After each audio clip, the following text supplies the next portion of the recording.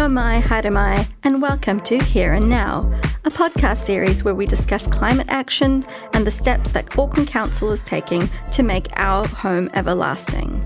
I'm Shmanthi Sinhalagay Fonseca, and I'll be asking the questions that matter. Join me as we speak to those closest to the action.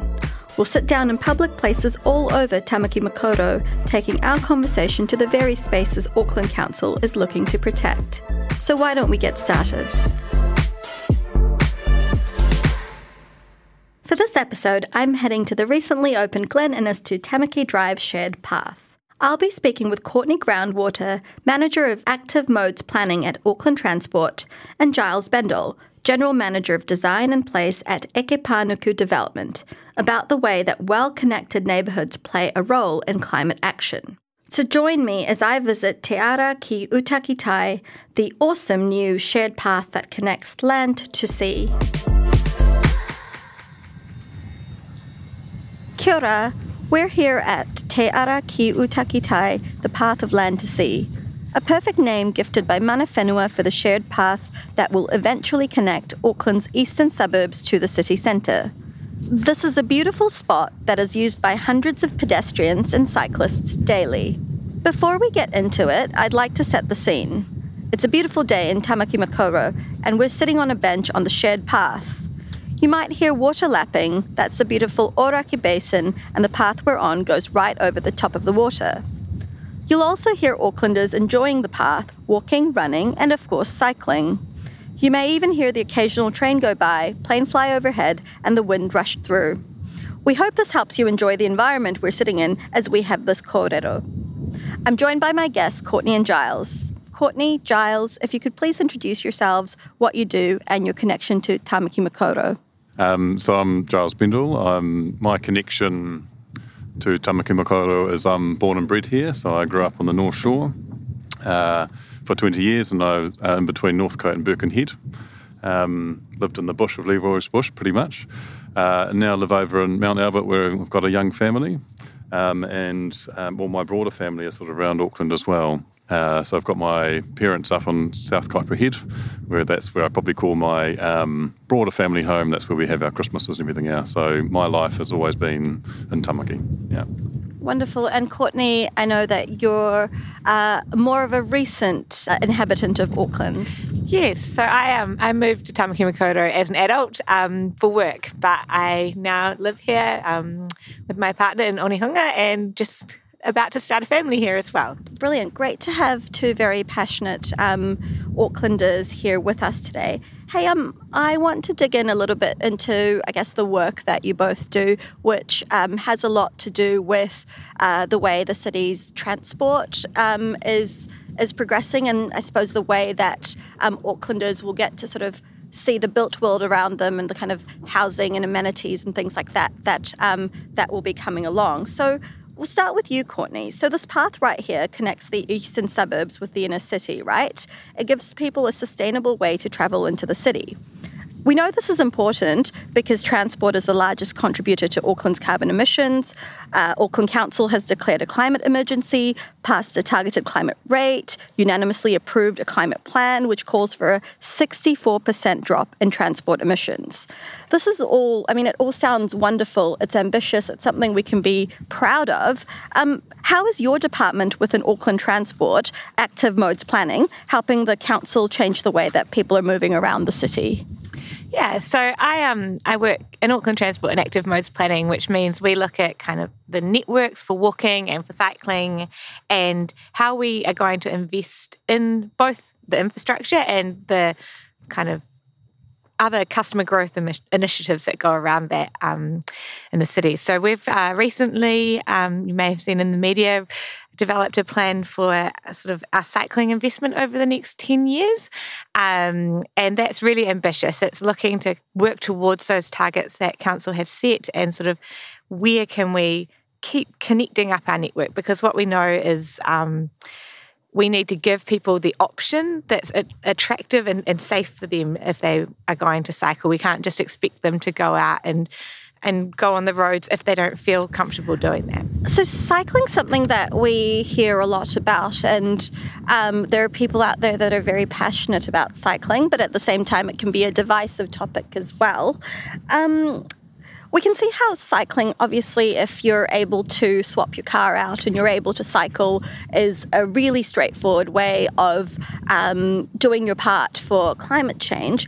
But is there more around, and this might be sort of beyond sort of the work you do daily, but I wonder if you might be able to tell us a bit more of sort of the other things other than cycling that the council would really like people to get into in terms of sort of swapping out the driving.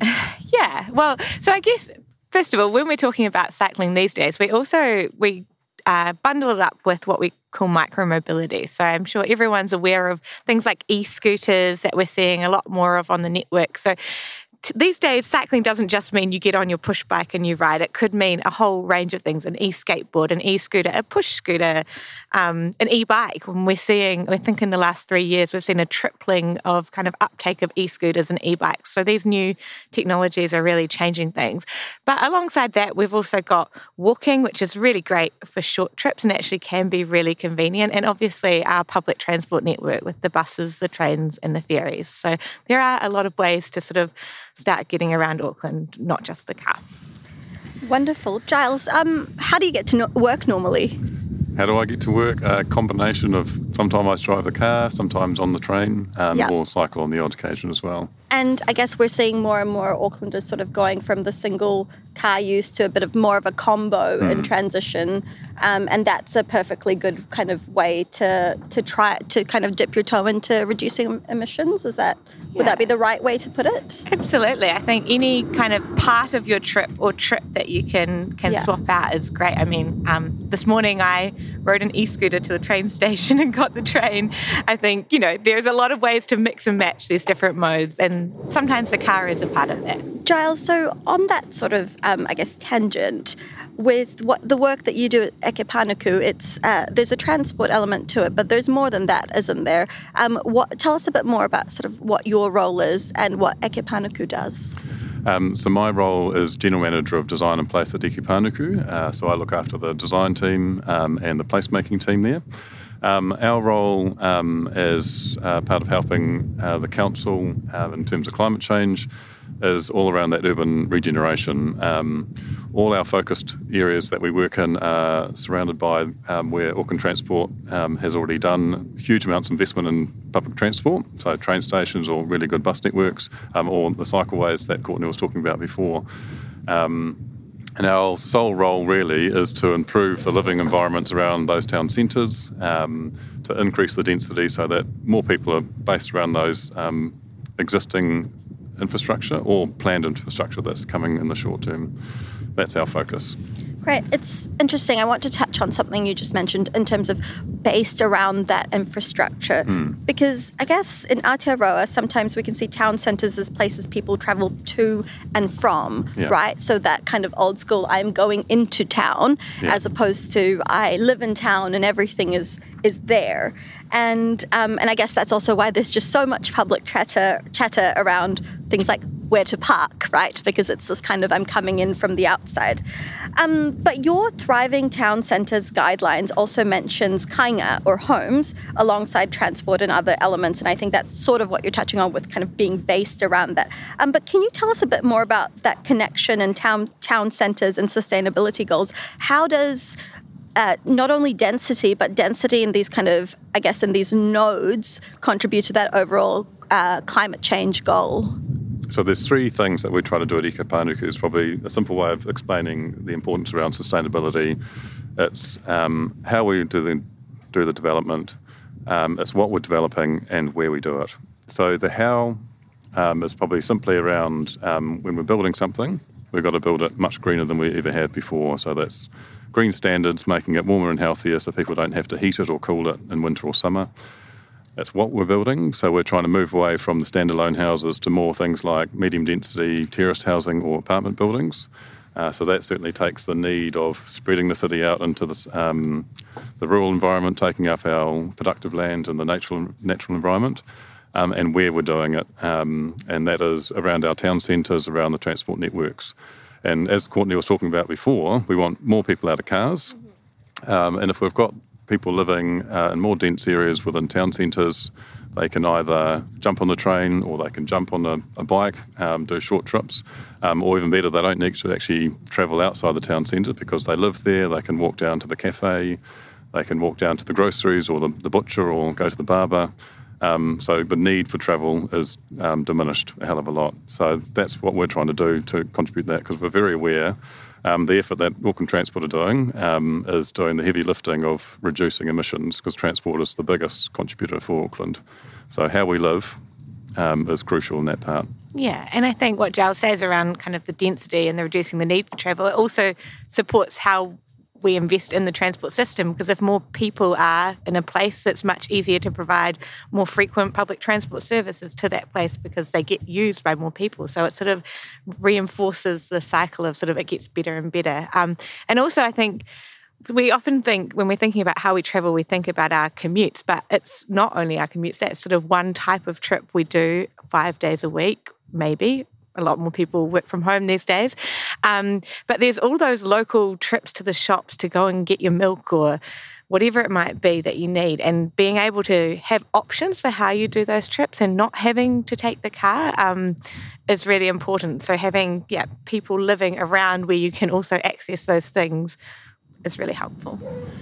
And living in Onehunga, you're probably seeing quite a bit of that change happening, right? Because for me, growing up in central Auckland, Onehunga felt far away, even though now it feels like it's very much a central suburb. And I think part of that is due to, I guess, the more intensification we're seeing there. So it feels a bit more central, but also the train station and that connection just suddenly makes things a lot more accessible, right? So what are you seeing on the ground there?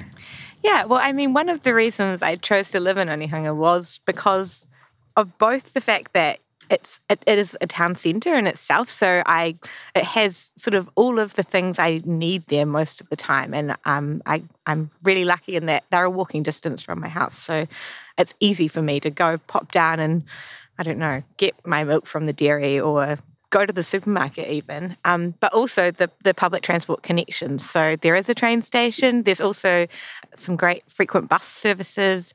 So you have options, and I think that's also what's really important about investing in these different modes of transport for Auckland, because having that resilience, like, maybe the train's not coming immediately, but I can grab the bus, or if there was a cycleway that took me to where I was going, I could bike instead of taking the bus. You know, just having the option, even how you travel day to day might change based on your needs. So cool. So moving on to, I guess we've talked about the council piece and the planning and the infrastructure, but let's talk about the psyche of the Aucklander, right? So Auckland is famed for being a car-centric city. Around the country, we hear about Auckland's legendary traffic jams. And so when you think about the mentality of the Aucklander, how much of a challenge will it be to get locals to get on board with more active modes of transport, more public transport, and also more intensification in a city that's, been quite into buying up real estate with, backyards and carports and whatnot? Change is hard. I think it's actually interesting. I mean, you're talking about living in Onehunga.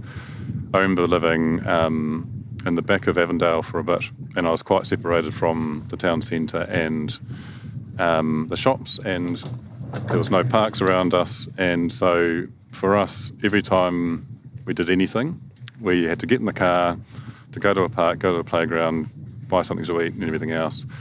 I've moved around a bit closer to Mount Albert now, and I've got a bus stop outside my house. I've got a park across the road that has extensive cycleways that have just been built.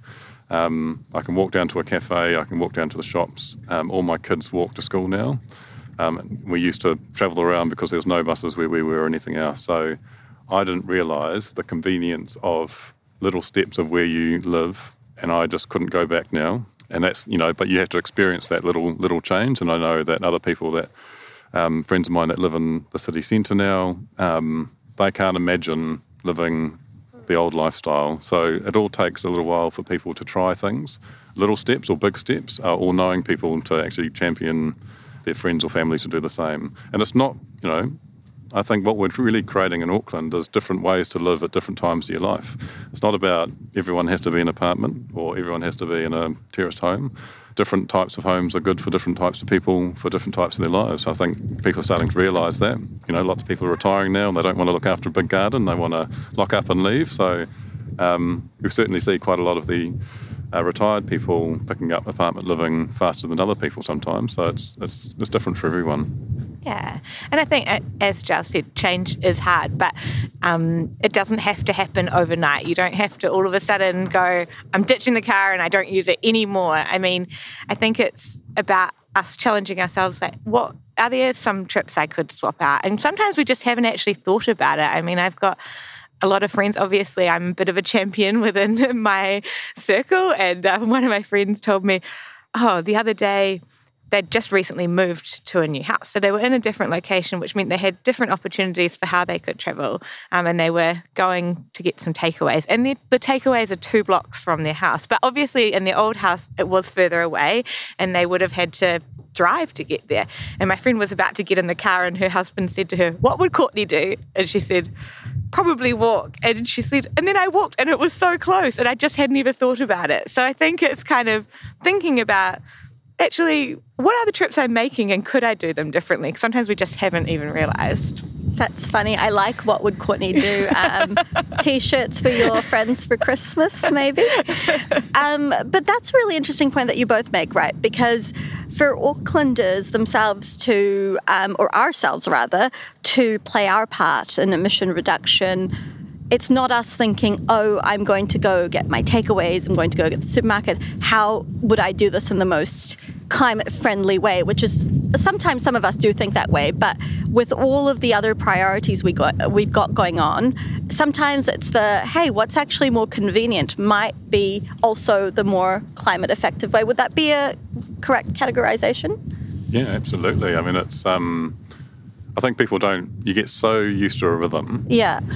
I've got to go somewhere, get the keys out, get in the car, and you don't really think, actually, getting in the car, I'm going to get stuck in traffic, and then I've got to find a park, and I don't know where to park. Whereas somebody else might jump on a bike and be there faster, and they park right outside because they just tie up the bike. Those sort of things, if you're not thinking about it, because you're just used to a certain behaviour.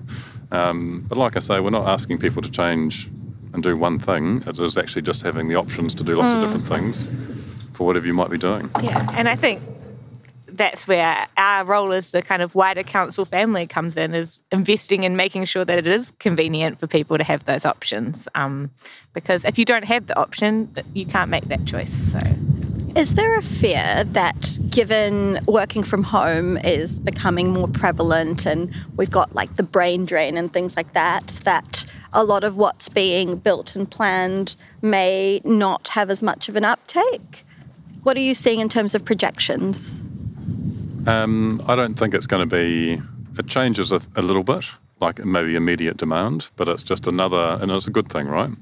That people work a bit from home so they're not travelling in all the time. There's nothing wrong with that. And I think it also just means that sometimes everyone's not trying to be at work at 9 o'clock. I've found in the office that some people go, well, I don't want to be in the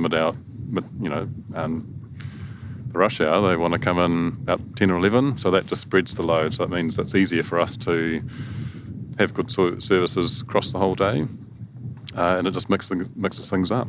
It's good. Yeah, basically what Giles said.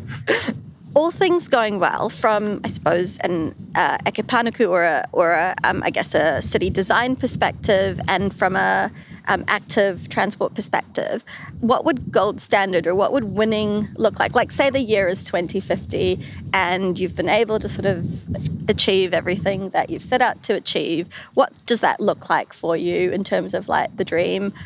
Who's using it? What's life like? Can you paint me a picture? I can start on that. So I think it's much bigger than just thinking the answer you might expect me to say is everybody's moving around, walking and cycling, but I actually think it's bigger than that. It's about the livability of Tamaki Makaurau, and we're in a city where our kids can travel independently and we don't have to worry about their safety. They can travel like people did in the good old days, get out with their friends for a ride on the weekend or get themselves to school. It's a city where we don't have the same kind of health issues from inactivity because people are baking activity more into their day through either walking, cycling, or even just moving from their home to the bus stop or whatever it might be. And it's a city where I think businesses are really thriving because all of that foot traffic and things are getting past their front doors. They're really benefiting from that. Cars don't buy things, they don't go into stores. Just having people drive past isn't always the big benefit you might think. But we do see people walking and cycling tend to go into stores more and support local businesses. 2050, I don't know. I think if I closed my eyes and I tried to dream about that, I would like to see a city that having a car is a bit of an oddity. You might have one, you might not. That our buildings have got, all got green roofs and their walls are dripping with green. I'd like to see people sitting on their balconies enjoying the green and looking at tuis that have been drinking nectar from the street trees that are outside, that the streets are no longer, wall-to-wall concrete from one side to the other. It's rather than just having cars moving and cars parked, it's maybe got the odd car, but it's more around the street trees, it's more around people walking on the sidewalks, it's people on bikes, that kind of thing. And then our town centres, they've all kind of grown up and they've matured, and they're all like mini destinations in their own right. They've got a nice little human hum of life. And they're all kind of mini communities. I think I think there's a lot of areas in Auckland at the moment that there isn't quite the sense of community that there could be. And I certainly hope that as we live in the future, that wherever you are, there is a really strong sense of community and you're experiencing this city. It's a beautiful city that you're experiencing and you're seeing for what it is. You're not sitting behind a car stuck in traffic getting irritated about life. That's not what we want. Just thinking about what you just said, Giles, around sort of, I guess, well, actually both of you painted a picture of there being just almost more buzz and more activity and more people going into stores and, being out and about. Does that mean that we also will need a corresponding almost population growth? Like, does that mean that Auckland will also need to sort of, I guess, get more people living here, or do we already have sort of projected numbers for what 2050 might be looking? Are we expecting more people here? Because it seems to me that, it just seems like if people are all kind of out there and doing things, I'm imagining crowds. Well, Auckland is growing. Yeah. I mean, it's been growing for many years, and it's often been growing faster than we expect it to. It's always on the higher projection. So we know it's still going to happen, and we know that more and more people, and this is globally, people are going to cities more and more, and that's just a natural thing that's occurring. Auckland being the biggest city in New Zealand, more people are moving here because there's more jobs and opportunities. So growth is happening, so we know it's going to happen. So really we're almost trying to accommodate that growth with these plans that you're working on. That's right. What's the counterfactual? Is it just sprawl and traffic? Pretty much. Yeah, okay. Yeah. So, and sprawl is much harder to provide for from an infrastructure perspective, and not only transport, but obviously transport being a big one because you have to build longer infrastructure, roads or train lines or longer bus routes, whatever it might be, to service that growth, and it's fewer people living in each area. So, it makes it more expensive to build a city around sprawl. I think if we didn't do what we're doing in terms of planning around the transport, trying to encourage change, encourage people to live differently, people will not want the city that will be built without that thought. As you say, sprawl, it's just more traffic. You can't cater for it for public transport. That's more and more traffic. There's no way you can get out of it. It's just going to get worse. Yeah. And everyone hates it. Yeah. So if we don't change, you're just going to hate more. If we don't change, nothing will change. I mean, that's... Do you want to tell us just a bit more about some of the projects that you're working on and what the future looks like? So I guess some of the exciting projects that are underway at the moment, we've got places like Takapuna where we're developing a new town square which is under construction, which is pretty exciting. That will be surrounded by apartment buildings in the coming years. Coming into the city, we're just starting the design work on a new large urban park that will be right on the end of Wynyard Point. So it's the largest park since Victoria Park was developed 100 years ago. That's going in the city centre, so it's pretty exciting. Out in Avondale, we're just starting a development. We've just signed a development agreement with a developer to finally develop a very large site that's right in the middle of Avondale that's been vacant for many, many years. So have that finally filled up with people and apartments is pretty exciting.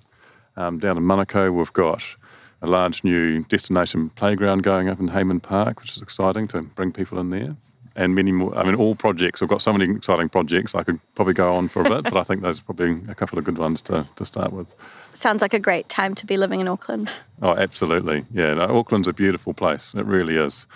There's not many cities that have 2 or 3 harbours and 50 volcanoes and islands scattered across the Gulf. It's quite special. We forget it sometimes. And Courtney, for you, what do you have coming up that Aucklanders can kind of look forward to? Oh, wow. We actually really exciting through the Climate Action Targeted Rate. We've got some more funding for walking and cycling and public transport. So lots more happening in that space from sort of new services and increasing the frequency of some of our bus services and things, decarbonising our ferry and bus fleet, as well as new cycleways. And yeah, it's something that's happening here sort of as where we are is the completion of Te Ara ki Uta ki Tai, and that's section 4, which connects us up from the kind of Oraki train station down to Tamaki Drive, which will make an amazing connection for the people sort of out towards the east of the city centre. And I've heard, already some great stories from people, even though this doesn't connect all the way through to the city centre, it obviously connects people, residential areas, to train stations and to some of the local shops. And so, really exciting to hear people saying, oh, I used to have to drive to the shops to get my bread from this bakery I like, but now we can ride with the kids from home all the way there, and it's a great kind of way to spend a Saturday morning. Or someone else told me the other day, the bus wasn't running, but I could now cycle to the train station. So just really excited to see how these facilities are sort of transforming things for the people that live in the community. Thank you both for joining us here on this beautiful day on the cycleway, Te Ara ki Uta ki Tai, the path of land to sea. Being passionate about urban planning and designing communities, I personally loved being part of this conversation with Courtney and Giles today. I think the best way to achieve Auckland Council's climate goals is by multiple organisations and community groups working together. So having collaboration as a big talking point today was really awesome. I'd encourage you to consider the shared path as a commuting option, especially if you live in the eastern suburbs and work centrally. And even if you don't, it would make a beautiful Saturday morning walk or bike too.